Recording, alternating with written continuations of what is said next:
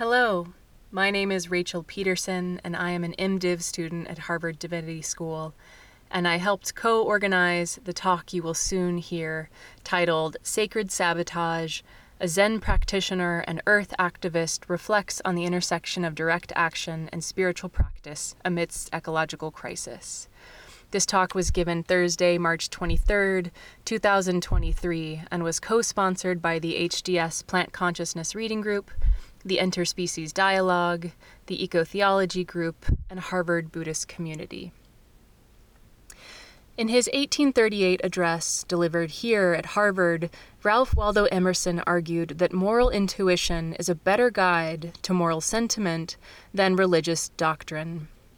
Put more simply, a life of virtue and goodness can be hindered by institutions sometimes, rather than helped.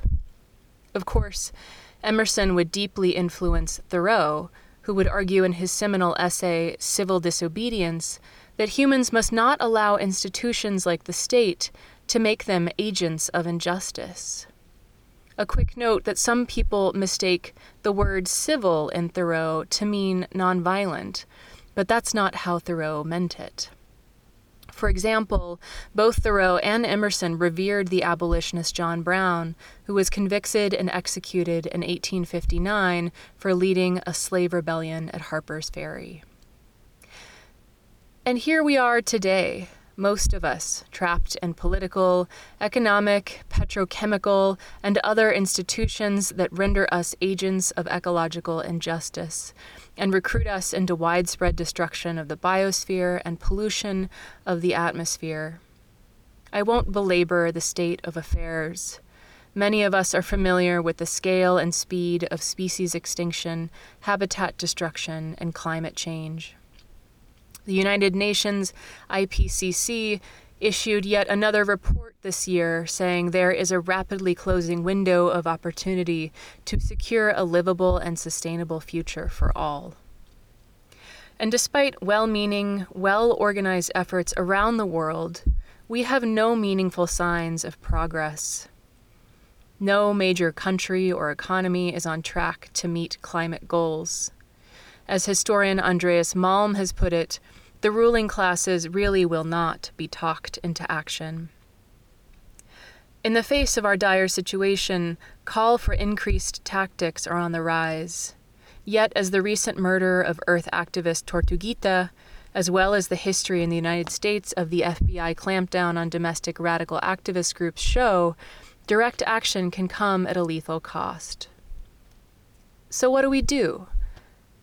What are the most effective roles of civil disruption in the intensifying battle to address environmental catastrophe? How can spiritual practice inform radical direct action? And how does taking action deeply impact those who dare to act? We were so fortunate to have Tim Ream, a seasoned activist and deep Zen practitioner, who has been asking himself these questions for years. I had the great fortune of meeting Tim at a Zen retreat he held at Tassajara Monastery in the Ventana Wilderness of California, where he led a beautiful week-long retreat for earth activists to deepen our spiritual practice and help us build resilience. Tim is a longtime earth activist and Zen practitioner. He received lay initiation from Tenshin Reb Anderson in 1994 and has since engaged in frequent intensive residential practice, mostly at Tassajara Zen Mountain Center and Green Gulch Farm. He is an organizer, campaigner, writer, filmmaker, and environmental attorney. His activism spans everything from direct action and civil disobedience, like tree sitting and road blockading, to successful lawsuits to protect wolves and other species. I hope you enjoy Tim's talk. Thanks to Rachel and to the groups that she mentioned to help make this possible, and to you all for coming. I really appreciate it. It feels like, there's a sort of weight speaking at Harvard. I know that for all of you, it's something that you're engaged in on a regular basis. For me, it's a big deal being in this room with this famous 1838 talk that was given.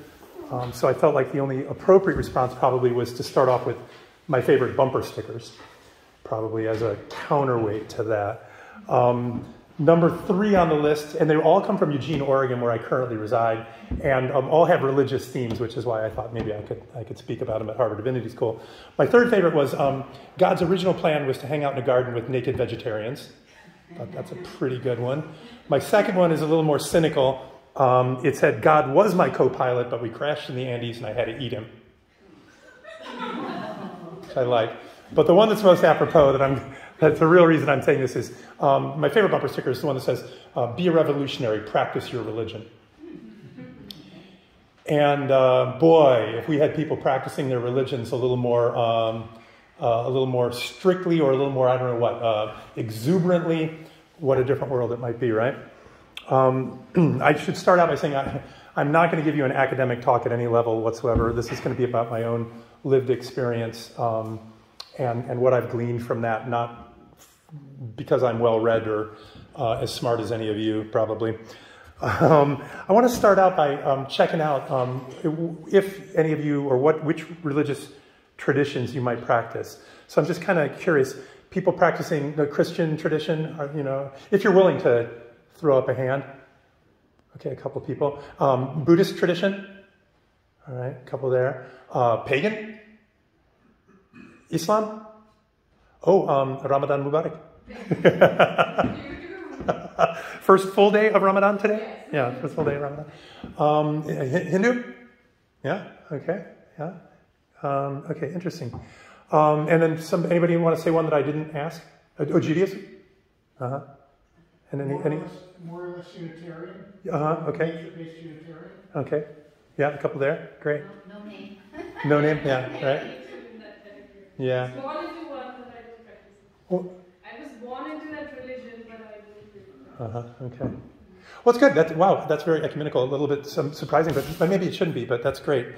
I can speak. I was raised Catholic, and I've practiced Zen for quite a long time. So when I talk about spiritual practice, I'm coming from my own experience there. I am not an expert on world religions, and so some of what I say might not resonate, but I'll try as much as possible to be as inclusive as possible with what I have to say. A couple quick words about me. My activism, probably most of you aren't old enough to know this, but I say my activism started when that Native American man in full Sioux regalia went on the horse over the hill through the litter and looked down at the interstate highway. Does anybody know what I'm talking about? Yeah. One of the older people probably in the crowd. A famous commercial from the 70s by the Ad Council.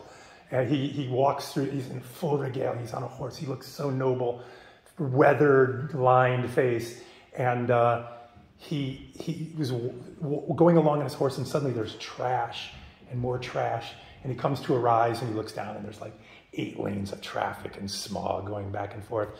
And it was the kind of thing that, like, that was it for me. Like, I got it. Like, there used to be a way of living on the planet that was different, and it was respectful and it was beautiful, and we're not doing that now. And that to me is the power of story. And that's going to be a recurring theme over and over with my activism. It's about making stories and then telling stories. And I think it's the most important activism, and I'll try to explain why I think that. I was a conservative Catholic Midwestern boy, voted for Ronald Reagan twice, which proves anybody can change, right? And then went into the Peace Corps, and I was in a little country called Lesotho, surrounded by South Africa, during apartheid, when the United States policy toward apartheid was constructive engagement with the apartheid regime under the first Bush. And I got a radical awakening there around what my country was like and what global politics are like and how amazingly cruel human beings can be to each other, and so on. And it was a real awakening for me. I came back, I worked for the United States Environmental Protection Agency for a few years, learned a bunch, and tried to be an activist within that context. And when I felt like I couldn't anymore, I left. But 3.5 years working for the EPA and living like a combination Zen monk and Peace Corps volunteer, I saved up enough money in 3.5 years that it funded my activism for the next decade. I spent 10 years after that basically living off that money.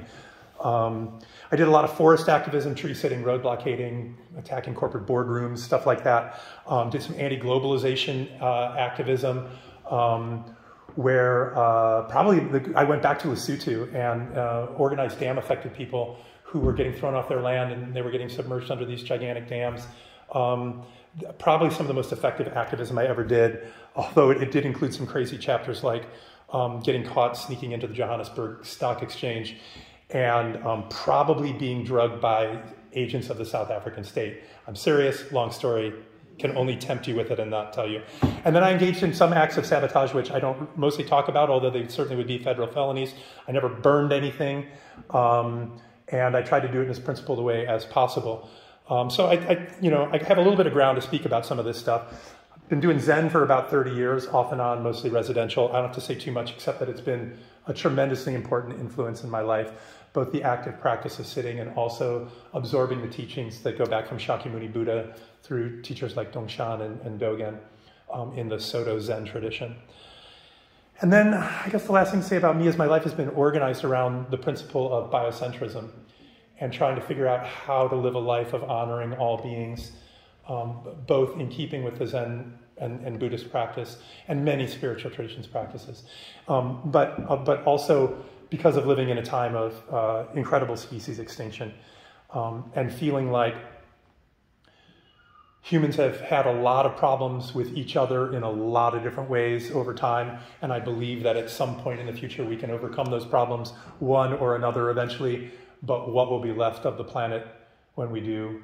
I don't believe that the scientists will be able, even if they can create a mastodon out of some kind of, modern, genetic engineering that doesn't bring back mastodon habitat, species are going extinct 1 to 300 per day, depending on which scientific, range you believe in. And I don't believe we're going to recreate those ecosystems in test tubes. So what will be left when humans figure it out? And systems can't stay out of balance forever. It will come back into balance at some point. The question is, what is left? And I sort of feel like, one of the things that's beautiful about Buddhism is it helps you understand, and it's probably, I could say, like the Hindu roots to Buddhism as well, helps you understand time frames, I think, you can sort of like get a better sense of the profoundness when you really dive into impermanence and think about these cycles upon cycles, kalpas upon kalpas of time that have potentially gone on. And then, also science says what? Maybe human beings split from chimpanzees, common ancestor, 8 million years ago, maybe. The great extinction with the asteroid in the Yucatan was 63, 67 million years ago? I figure we're playing for about 1 million to 3 million years worth of evolution. Maybe we will have only lost, less than that if we really come around as a species in the next few years. Maybe. And then if we continue on the path that we're continuing on, maybe it'll be literally like several million years before we kind of are back to a planet with the kind of biodiversity that we had before, which is a huge deal. And we shouldn't trivialize it, because I've had people say to me, well, we can't kill everything, and life will keep, and it'll all come back. And there is a peace in that. There is a way that you can relax into that, but there's also a way that it can become a justification for anything. And so we have to be really careful with playing those kind of time frames around moral questions, I think. So I want to talk just real quick up front about violence. There's no better way for corporations and the state to make activists look scary and ineffective than by calling them violent. We've seen it with the Black Lives Matter movement. It's been used on countless movements. The labor movement has seen it. And of course, environmentalists have been labeled as eco-terrorists for some time.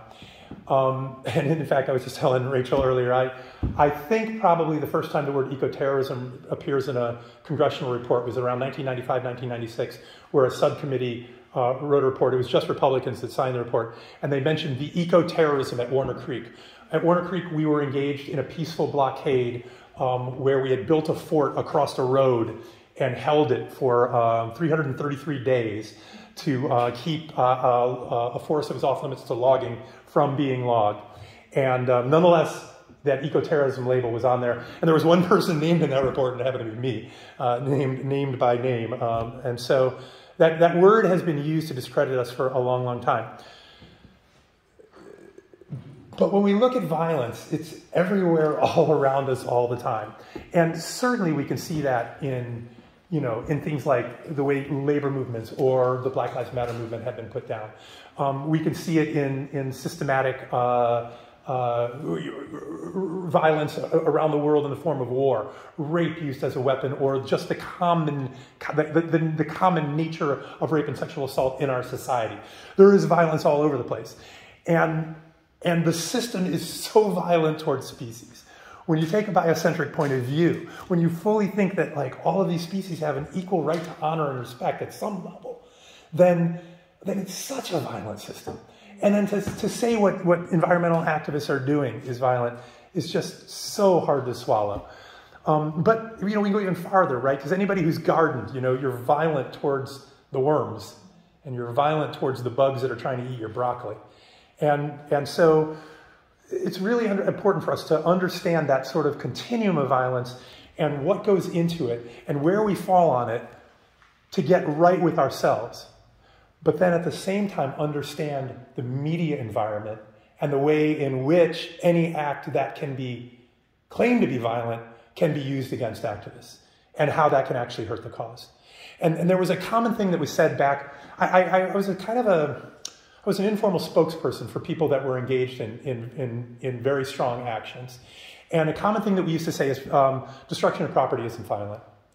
But if I pick up this podium and I throw it through that window while I'm screaming, I have not touched any one of you, but probably you will have felt violated as if I had engaged in an act of violence. And so we need to be very clear that, just because you do something in the dark at night and no people were hurt, doesn't necessarily mean that other people haven't had their sense of safety, their perceived sense of safety affected by it. And therefore, to them, it is a violent act. And so if to them it's a violent act, well, then there are ramifications for it. And that just has to be accounted for. And I'm not standing up here in the cult of nonviolence saying any violent action is a wrong action. I'm saying it's a factor that has to be considered in anything that we do. All right. Now, one more thing about violence. The kinds of actions that activists have to take to be effective can be construed as violent in a highly correlated way to the number of people that we have available to engage in the action. What I mean by that, let's say we were engaged in an action against the dean of the divinity school, and there was only Rachel was available, but she had to stop him for 24 hours from doing something horrible he was about to do. I don't know, what does she have available? She can talk nice. He doesn't respond to that. She pulls out a gun and she holds him hostage in his office for 24 hours until the time passes and he can't do the bad act, right? So there was only one of her. She didn't have much of a choice. She's forced to take these extreme actions by virtue of the fact that she is called to act and there are not other people around her. But if we had 1,000 people, we would all sing songs and hold hands as we marched into his office, and then we would sit down and we would not let him leave for 24 hours. And we would tell him how much we loved him, and we would tell him how he was wrong, but how he was right about a bunch of other things, and it was great. And if we had another couple thousand, we'd send them to the Harvard trustees' houses, where they would also sing and be joyous and carry signs and make puppets and play in a band and dance together, and it would be peaceful and beautiful. And would achieve the same result of 24 hours, right? So really, in some ways, a lot of times people who are taking action, are doing a strong action, forceful action, or action that can be construed as violent, are doing so because they're the only ones available. And if they don't do it, nobody else can, and then the tactics that are available to them are highly limited by the number of people that are willing to engage with them. So, there's my little rant on violence. Here comes my rant on activism. So I would say I have a kind of a unique definition for activism, but it's not the be-all, end-all, but I like to think of activism as risking privilege. You're engaged in activism to the extent that you are risking privilege. That could be your privilege of your race, your able-bodiedness, your color, your gender, your sexuality, your language, your socioeconomic status, your education, and on and on and on. But to the extent you are not just utilizing those privileges for your own or maybe your family's gain, but you are actually risking that privilege. This might cost me a job. This might hurt me. I might lose standing with a lot of social groups, and so on and so on. To the extent that you are now putting yourself out there and even just taking less than you could be taking otherwise, you are engaged, to my mind, in activism. Activism isn't the be-all and end-all. There are a bunch of people doing great work that are not being activists. There are scientists that are squeezing 1% more of electricity out of solar panels, 1% more of efficiency out of solar panels. And they're getting paid a lot of money if they're successful at doing it. And I'm glad they're doing it. I want more efficient solar panels, and I want them to use less resources, and I want to be able to recycle them, and I want them to be able to be installed on a more efficient business model. And I just don't call that activism, but it's still effective work that might be really beneficial to the earth over and over again. But if you want to get activist about it, to me, you're putting something on the line. And generally what you're putting on the line is some privilege that you have. Now, I alluded to it earlier, but I think the most important activism that we can do is changing narratives. And we change narratives for two reasons: to change people's minds and to recruit people into our movement. I say that there's no more action that is more powerful than recruiting another activist, right? It's a pyramid scheme, people. Like, this is way more than Amway or something like that, right? This is like, if you are one activist and you do something that makes now you two activists, you have doubled the effectiveness of your activism in your life, you know?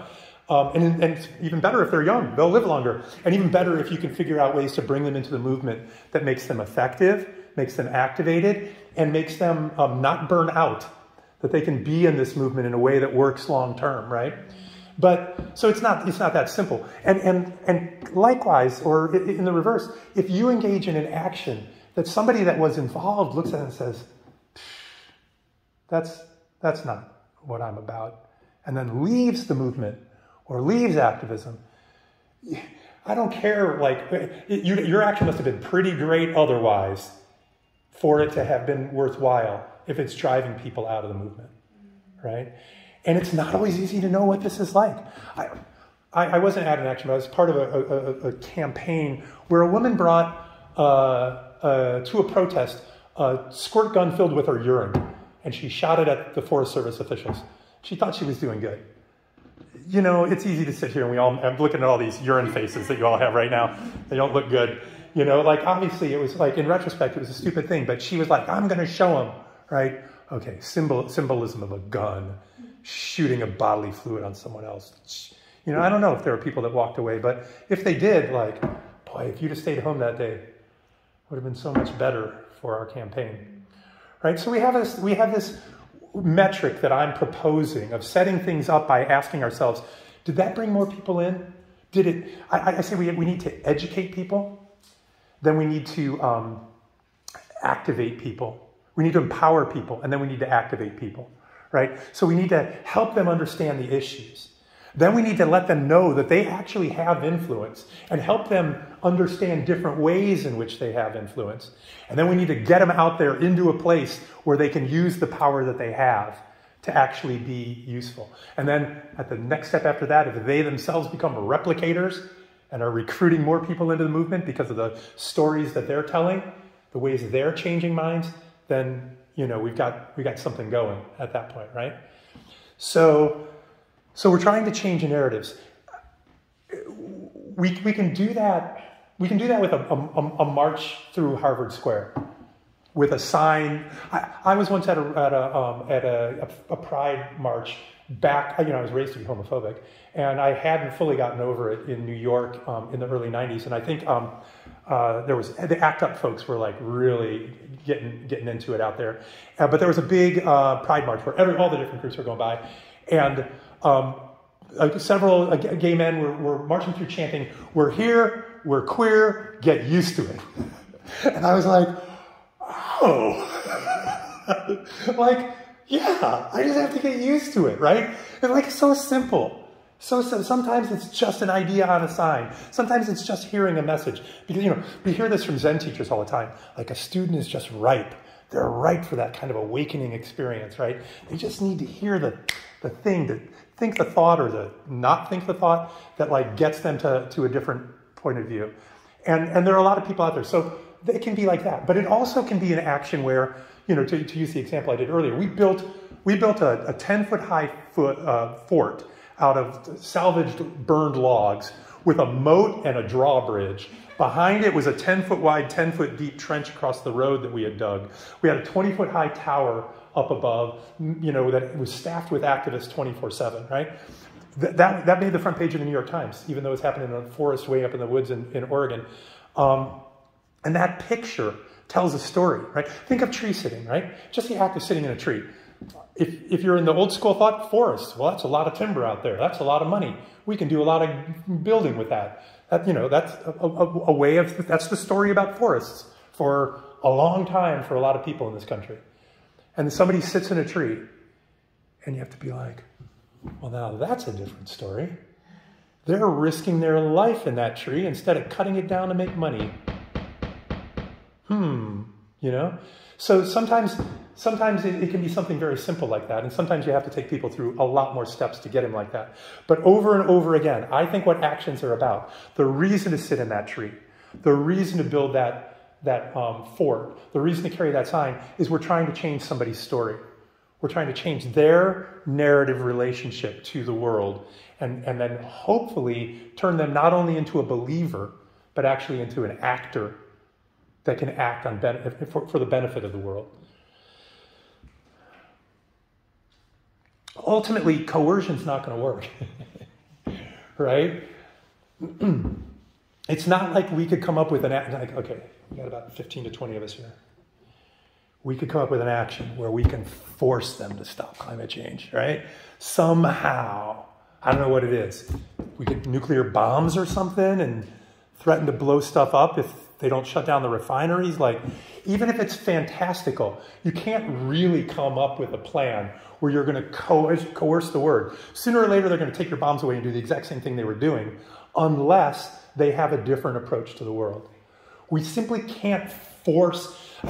You see this sometimes in Congress. Sometimes lately, I feel like the left has been great in the last couple of years of forcing through some meaningful legislation that we know darn well, or even regulations, that we know darn well if the Republicans ever get in power again, which they likely will, that they're going to turn it all around because we haven't changed enough hearts and minds around the issue. Now, I don't think that gay marriage could ever be illegal in the United States again. Maybe in certain places it can be, because hearts and minds there haven't been changed enough. But in the United States, enough hearts and minds. And it was not that way 30 years ago. 30 years ago, gay marriage did not poll with a majority. But love is love. And these are your neighbors. And people changed hearts and minds. And they changed the world in doing that, in the sense that they changed how people thought about themselves, how they thought about each other. And that kind of activism has lasting impact. And unfortunately, that's what we have to do about all this stuff. And by the way, just because we have 50% doesn't mean we win either, because the whole deck is rigged against us, as we all well know. But it's hard to have 90% of the people agreeing with you and not be able to get something done, Doesn't mean 90% have to act. But coercion's not going to work. So what that means is we need a broader movement. It just has to be where we're going. And that's sort of perfect in this more recent world, from an environmental activist point of view, who's been doing it for a long time, more recent world of intersectional action, where suddenly we're understanding you can't treat environmentalism by itself, just like you can't treat race by itself, just like you can't treat gender by itself, and on and on and on. We need to have activists that are working around poverty issues and around labor movement issues, working with activists that are working on race, and queer activists and the environmental activists all working together. Something that nowadays has been called woke, which I find really interesting, because another word for woke is awakened. Which is the whole goal of Zen practice or Buddhist practice, right? So if you're against woke, what are you for? Asleep? Like, is that what anti-woke is? Isn't anti-woke asleep? It's like their motto is like, go back to sleep, go back to sleep. I just don't think it's going to sell over in the long term. But this broader concept of intersectionality as a way of acting together, it strikes me as exactly what's needed. And hopefully it's going to be a positive a benefit for us. Now I want to say something about lifestyle activism. Rachel said a few things like we can't just become vegans and suddenly the world's better, drive electric cars and the world becomes climate change goes away. But at the same time, I think we have to do those things. We don't have to buy an electric car because bikes are better and walking is good. But and we don't have to become vegan, but we can eat the meat that we're eating. And I say that this lifestyle thing is important for a couple of different reasons. First of all, a simplistic lifestyle is where we have to go. We can't keep living the way we were taught to live. We can't live the way, or most of us were taught to live, I should say. We can't live the way that, the TV and magazine commercials teach us to live. American consumption, the American diet. This is not the way we're... So we have to have a simplistic lifestyle that is a light touch on the earth because we are modeling what needs to happen. And then on top of that, it hurts if you're paying attention. It hurts to live that other lifestyle. To be, excessively consumptive, to throw perfectly good things away, to buy things that you really don't need. It's an impediment to your spiritual practice as far as I'm aware, and it's painful in a way that life doesn't have to be. So I do think that living a lifestyle of simplicity where you're asking yourself the question over and over again, is this good for the earth? Like over and over and over again every day until you figure out certain things. And then still when new things come up over and over and over again today, I was like, oh, Rachel, I need some water. I was like, no, single-use plastic. I'm sorry. So she found me this and I had to look at it. I was like, is that good? I think that's pretty good. It's certainly better than single-use plastic, right? It's got a little plastic top on it. I'm getting thirsty. I don't know if I'm going to crack this thing open or not. But like over and over, we're like asking, like, how do we reduce the footprint? How do we reduce the footprint? I think it's a critical part of activism. We can't do it without it. And and like I said, it's good for our hearts. And it's also what monks do. And monks are generally the people in our spiritual traditions that are sort of like being most revolutionary and practicing their religion with the most fervor or strictness or completeness, let's say, right? So figuring out what that version is for each of us, and I think it's different from each of us, and everybody has their little things. I'm not going to try to tell anybody the specific thing, but figuring out how to lower that footprint seems like a critical part of our activism. And then what happens if you don't do that, right? That's when somebody looks at Greta Thunberg or Al Gore or Jane Fonda and says like, oh, look what they did. They got in a car or they flew in a plane or they did something like that, and then uses that as a way to undermine all of their message as if like, well, they're clearly not living their values, so therefore you don't have to, right? That's the message that corporate America desperately wants you to believe. If the messenger isn't perfect, you don't have to listen to them. So we can't be perfect, but we can make efforts in that regard. And this is another way of recruiting activists, right? Somebody's the first one to put solar panels on their house in the neighborhood. And there's already studies showing that in a neighborhood where the first person to put them on, it's far more likely that other people will put them on their roof than in neighborhoods where nobody has yet, right? So being the first one to ride your bike to work, being the one that's at the table that says, yeah, I'm vegetarian, I'm sorry, I don't eat that. Like, it models a behavior and it helps. I became a vegetarian the day I met my first vegetarian. I grew up in the Midwest. There weren't any. Like, I went to a camp out, and there was this woman, and she was cute.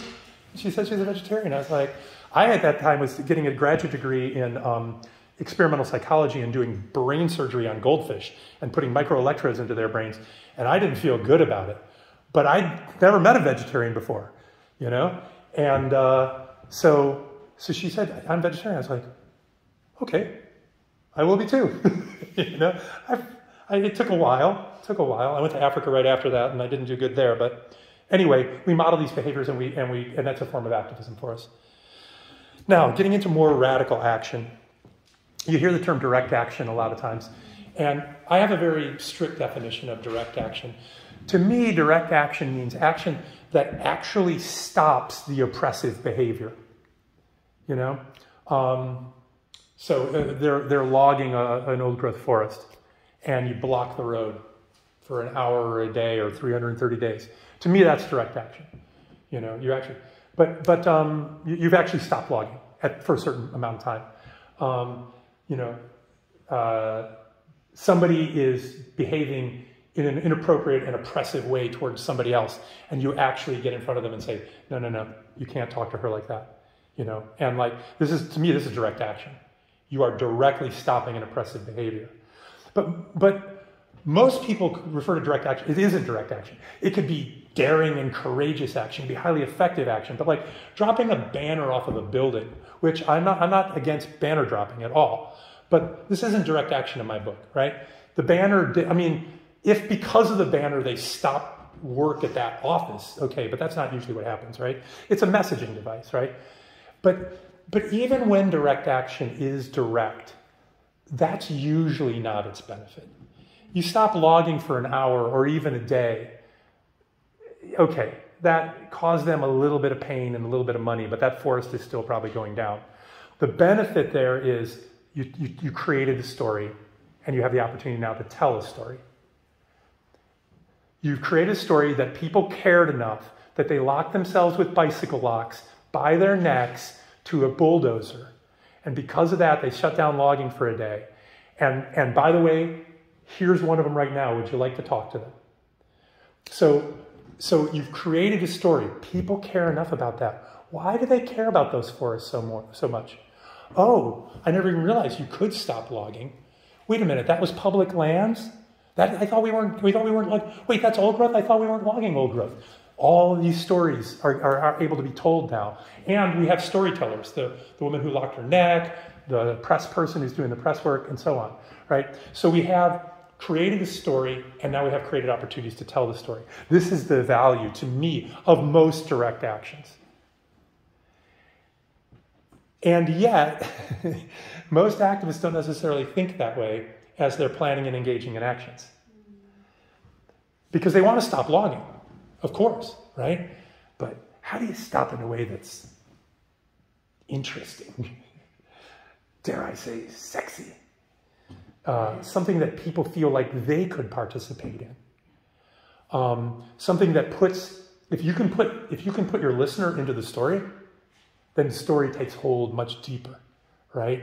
So, you know who was locked to the bulldozer? A 16-year-old girl and an 85-year-old man. And you know what? It's her grandpa. Now we're all in the story together, you know? Because, you know, we've all been 16 and we've all had grandpas and like, you know, we can, wow, that's really cool. Like, that's getting me in my heart, right? It didn't stop logging any longer than the other action where the person in like camouflage with a mask covering everything except that part of their face was up there screaming like, fuck logging, you know? Didn't stop logging any more or less, but it might have had a bigger impact as an action.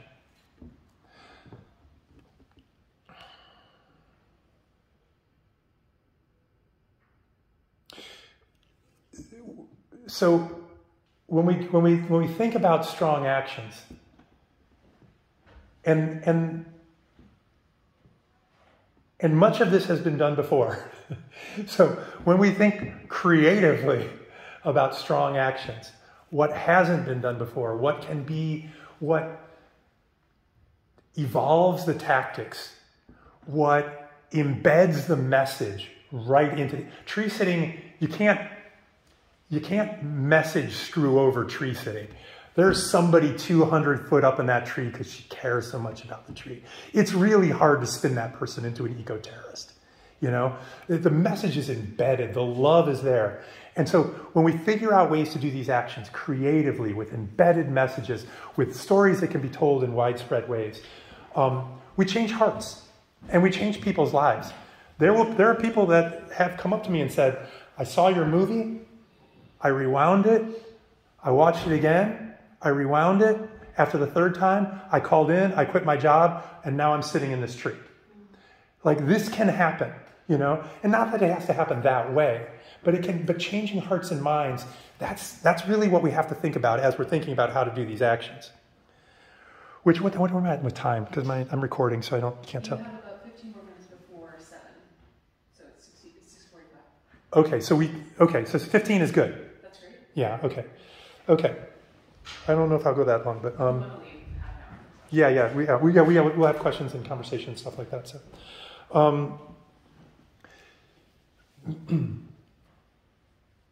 So let me switch gears to spiritual practice just a little bit more now. A lot of what I've described that I think we need to do to be more effective activists is, in my mind, much more easily taken on when people have a spiritual practice. When someone has their center about them, when someone understands the depth of their connection, not only to nature, but to the rest of humanity, when someone has a set of moral guidelines guiding their actions, when someone has practiced in a way that they found a sense of inner calm within themselves, when someone has, through a spiritual tradition, processed some of their trauma that they have grown up with, they are in a better place for all of these reasons to go forward and be effective with these actions. There are a lot of people out there that are very angry, and they're doing nothing about it except abusing their minds or their bodies.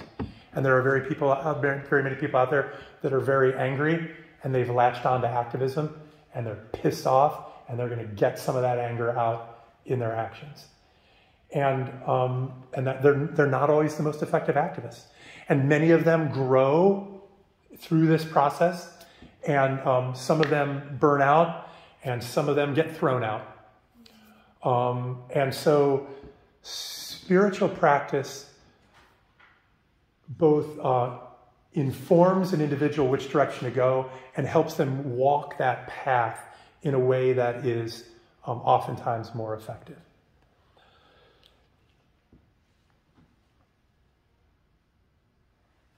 In Zen, we talk about heart-to-heart transmission.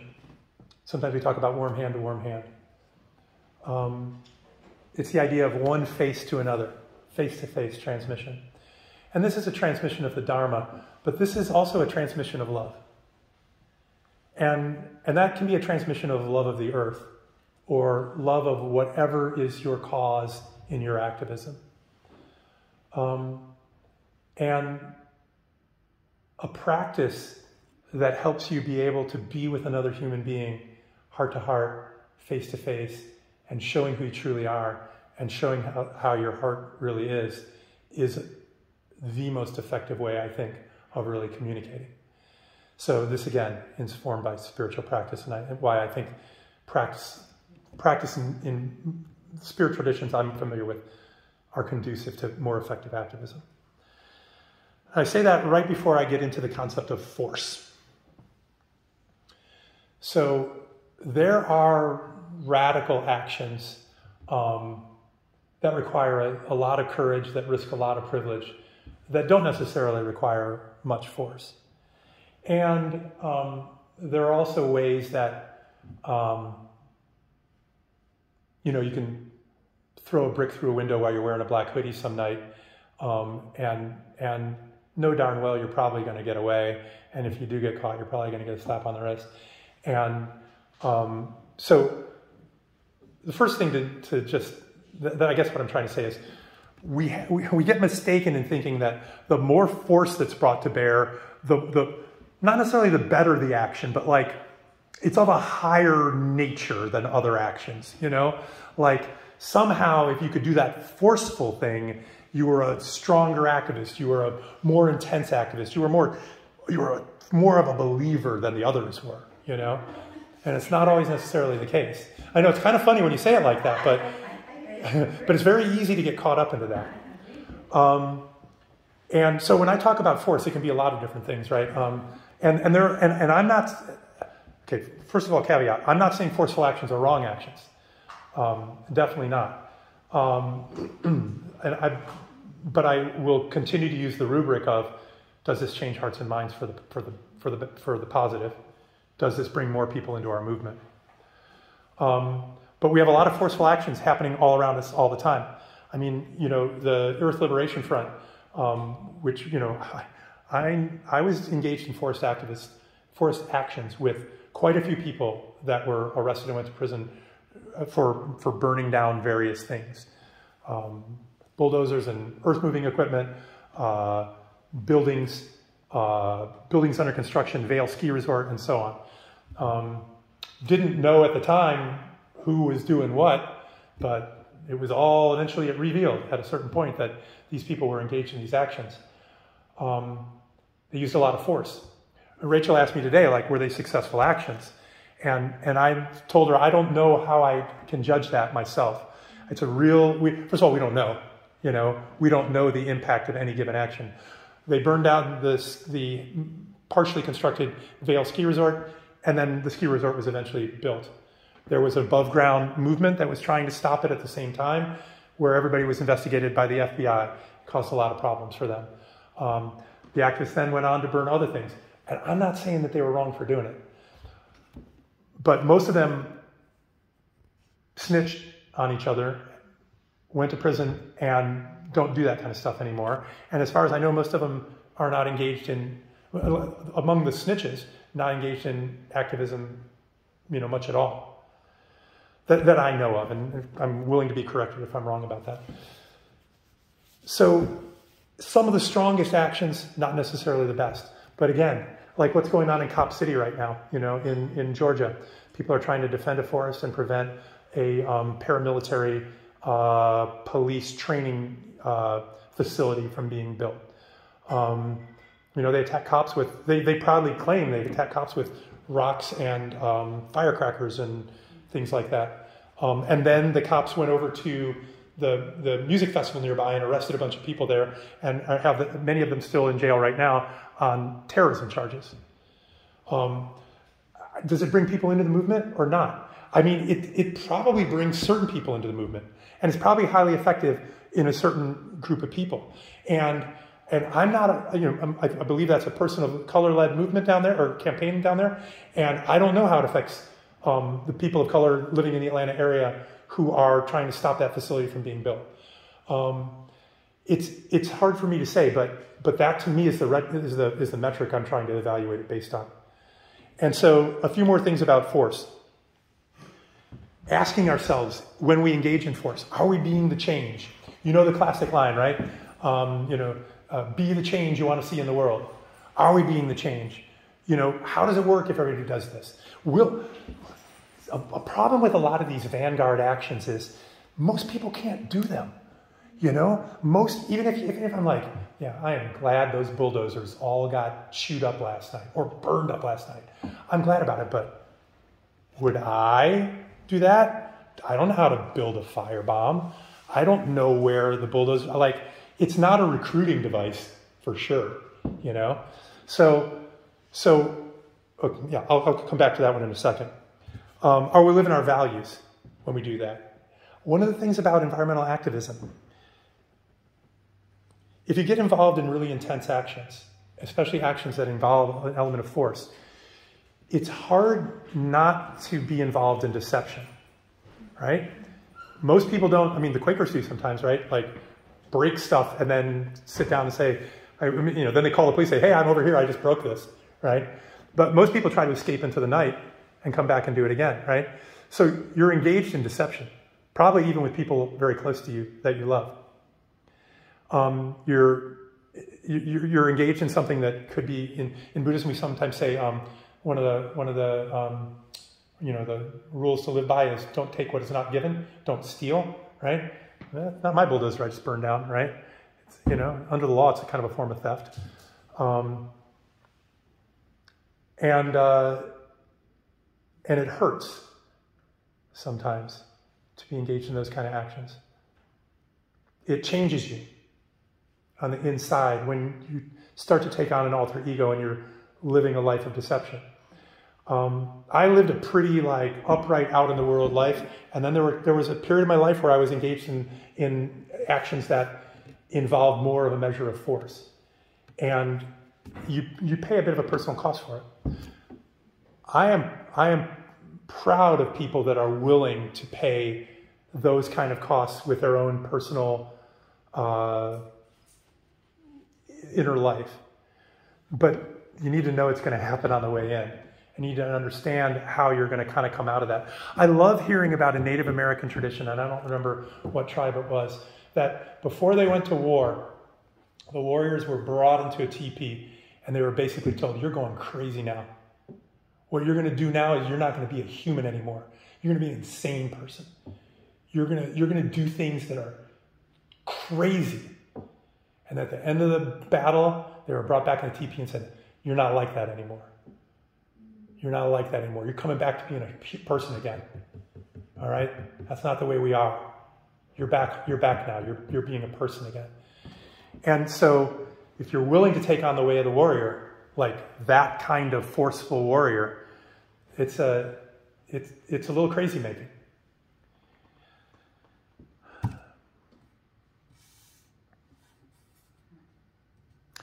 The other problem with actions that engage in force is they create a permission structure in our society that is not limited to our side. I once went to the home with a large group of people of the head of the California Department of Forestry, who oversaw the destruction of old-growth redwood trees. We hung a banner in the tree outside her house. We screamed and shouted outside her house. Some people, I think, brought mud from a clear cut and threw it on the white siding of her house. And nowadays, people do that to abortion doctors. So, is it okay when we do it, but not okay when they do it? You know? Some of the Earth Liberation Front people, I think it was on the New Year's Eve of like Y2K, like December 31st, 1999, toppled a bunch of power lines in Oregon with the message, I guess, of like the whole system is rotten, we have to bring it down, you know? A courageous action, an interesting message, like the system is rotten to the core. I can argue about electricity. I've been in Soweto where a largely women-led group of people declared electricity as a basic human right and had learned how to illegally hook up deprived people to the electricity system to give them electricity, you know, because they considered it a basic human right to have electricity. But now there's like a spate of right-wing people like destroying transformers all over the United States with the idea that like, hey, if there's no electricity, like the system becomes ungovernable, you know? So I don't know that they got the idea from the Earth Liberation Front, but you definitely have heard people on the right saying, if they can do it, we can do it. Yeah. So we have to, these are all things that are very uncomfortable, but have to be considered when we engage in actions that employ that kind of force. Of course, the ultimate force is war. Right? And I've definitely met a lot of people that thought that we just have to arm ourselves the way the other side does, but it's not going to work. I live in Oregon, which is a blue state, but it's got some bright red areas. And we got militia. And I can assure you, even if I have friends that have guns, that our side isn't armed like their side. Our side will not be as quick to pull the trigger. Our side does not harbor the same level of aggression.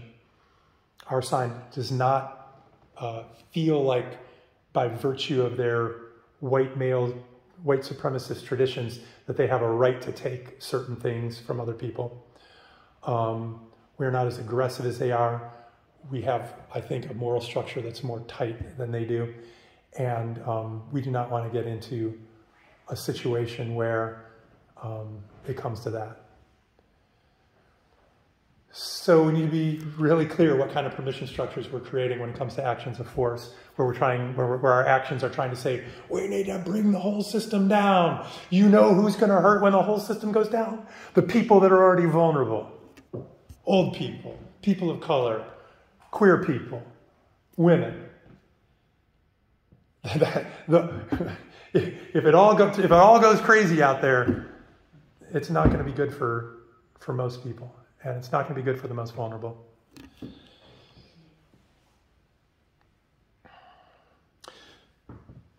That said, we come back to what Rachel said in the opening. We have to take much stronger action than we have. Everything that everybody has done up till now around climate change, you go back to like the earliest scientists working on it, people like screaming that the sky is falling, desperately trying to be listened to. The scientists, Al Gore holding the first, Senate hearing on climate change. All of the Conference of Parties COP meetings held under the UN auspices internationally. Greta Thunberg, 350.org, the Sierra Club, Earth First, Greenpeace. Everything we did last year, carbon emissions were higher than the year before. I mean, I've been doing this all my life, all my adult life pretty much, and I would never have believed.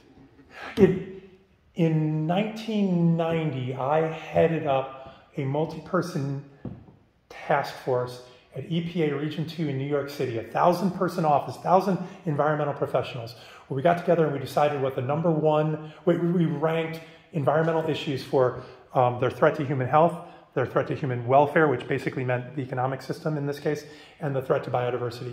And climate change was number one on 2 of those lists and number 2 on the 3rd one. We knew in 1990 as environmental professionals, this is the biggest environmental problem. I never in a million years would have thought that in 2023, our emissions would be going up from 2022. But that's where we are. And we all know, I don't have to do the litany of like horribles for you. I do not believe the apocalypse is coming.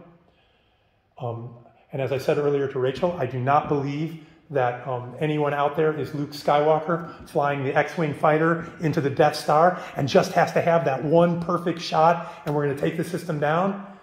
That's not what we have to do. We have to continue to do the hard work of organizing person by person, face to face, warm heart to warm heart, over and over again, year after year, and figuring out how to do that with actions that inspire people, that educate them, that empower them, and that activate them so that they can then replicate that action. And it's hard work, and it has to pick up not only in pace and scale, but in intensity. So what does that mean? I mean, I don't know. One of the best actions I ever did was I plopped myself down in front of the federal building in Eugene, Oregon, and I stopped eating anything but juice for 75 days in October through December of Eugene winter. It was an action with a lot of intensity. And I think, I put myself out there.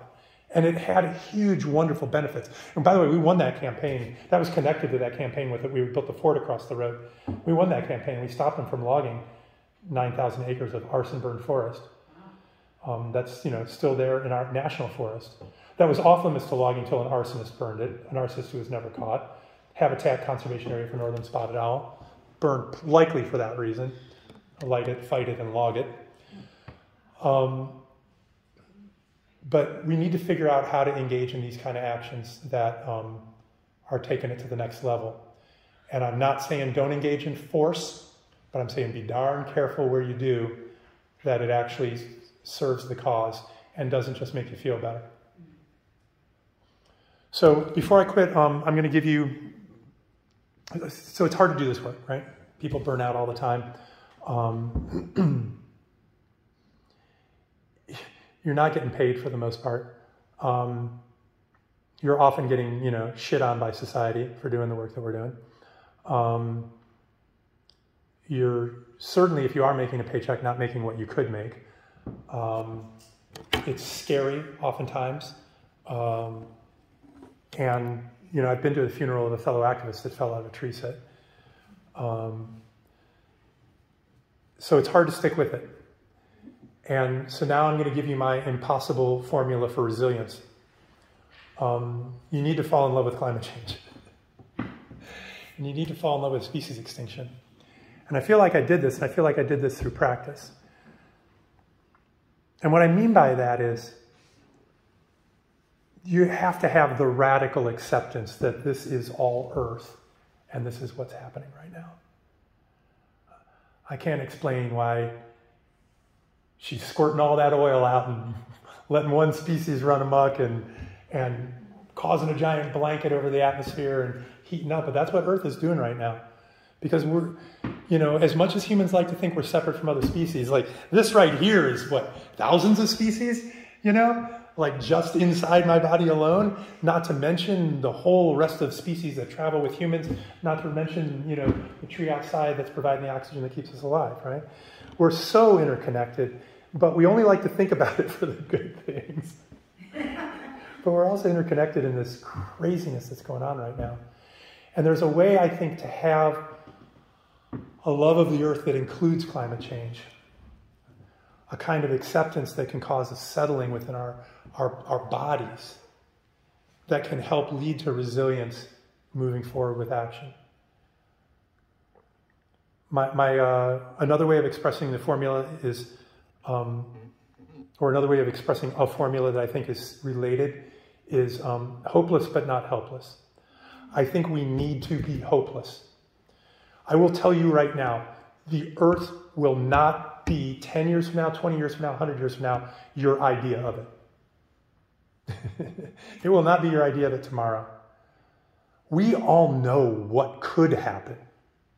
We all know what could happen if people treated each other with decency. If oil companies were disempowered, if corporate executives that are like robber barons were disempowered. We all know what the world could look like. We all know that we can replace the streets with gardens. We all know that we can live in peace and have a higher standard of living for more people in a better way. But it's not going to happen. And I'm not saying it's never going to happen, and I'm not saying it's not going to happen in part, but it's not going to happen like we hope it's going to happen. And if you keep living into that hope, you're going to get crushed over and over and over again. This is the letting go of attachment of a lot of spiritual practice. This is the radical acceptance of a lot of spiritual practice. But it's very easy for people to become hopeless and then think that they're helpless. It's very easy to fall from hopelessness into nothing I do matters. But in my tradition, everything you do matters. Every act of body, speech, and mind. Everything you do physically in the body. The way you open the doorknob on the way that you walked into the room and the way you open it as you walk back out onto the world matters. For instance, if you're present as you're doing it. For instance, as if there's love in your heart as you're doing it. It matters. Everything matters. Everything you say matters. It's not just what you do, it's what you say. And in Buddhism we believe, and I thoroughly believe it, what you think matters. Because thoughts in your head manifest in the world. And so you couldn't be helpless if you wanted to. Or maybe help has a positive connotation, but you can't keep from affecting the world, whether you want to or not. And if you're not careful, you're just leading it down the wrong path again. So understanding that we have to go into the world without believing that our hopes and dreams for what the world can be will be realized, without knowing what's going to happen. That 25 years from now, one of you could be standing up here giving a lecture, and maybe the carbon emissions are still going up. Maybe. I don't think so, but maybe, and then we still have to keep working. Because like I said, sometime we're coming back into balance, and it's a question of what's here for ourselves, for our kids and grandkids, for the next generations that are coming, and of course for those species themselves. So love all of the world. This is what all the traditions are teaching us. And including this body and mind, right? That's the easy one for many people to leave out. And at the same time, don't think the world is going to be what you dream it to be. It's all just dreams going on up there. All right, with that, I'm going to thank you. I'll give you a little bow.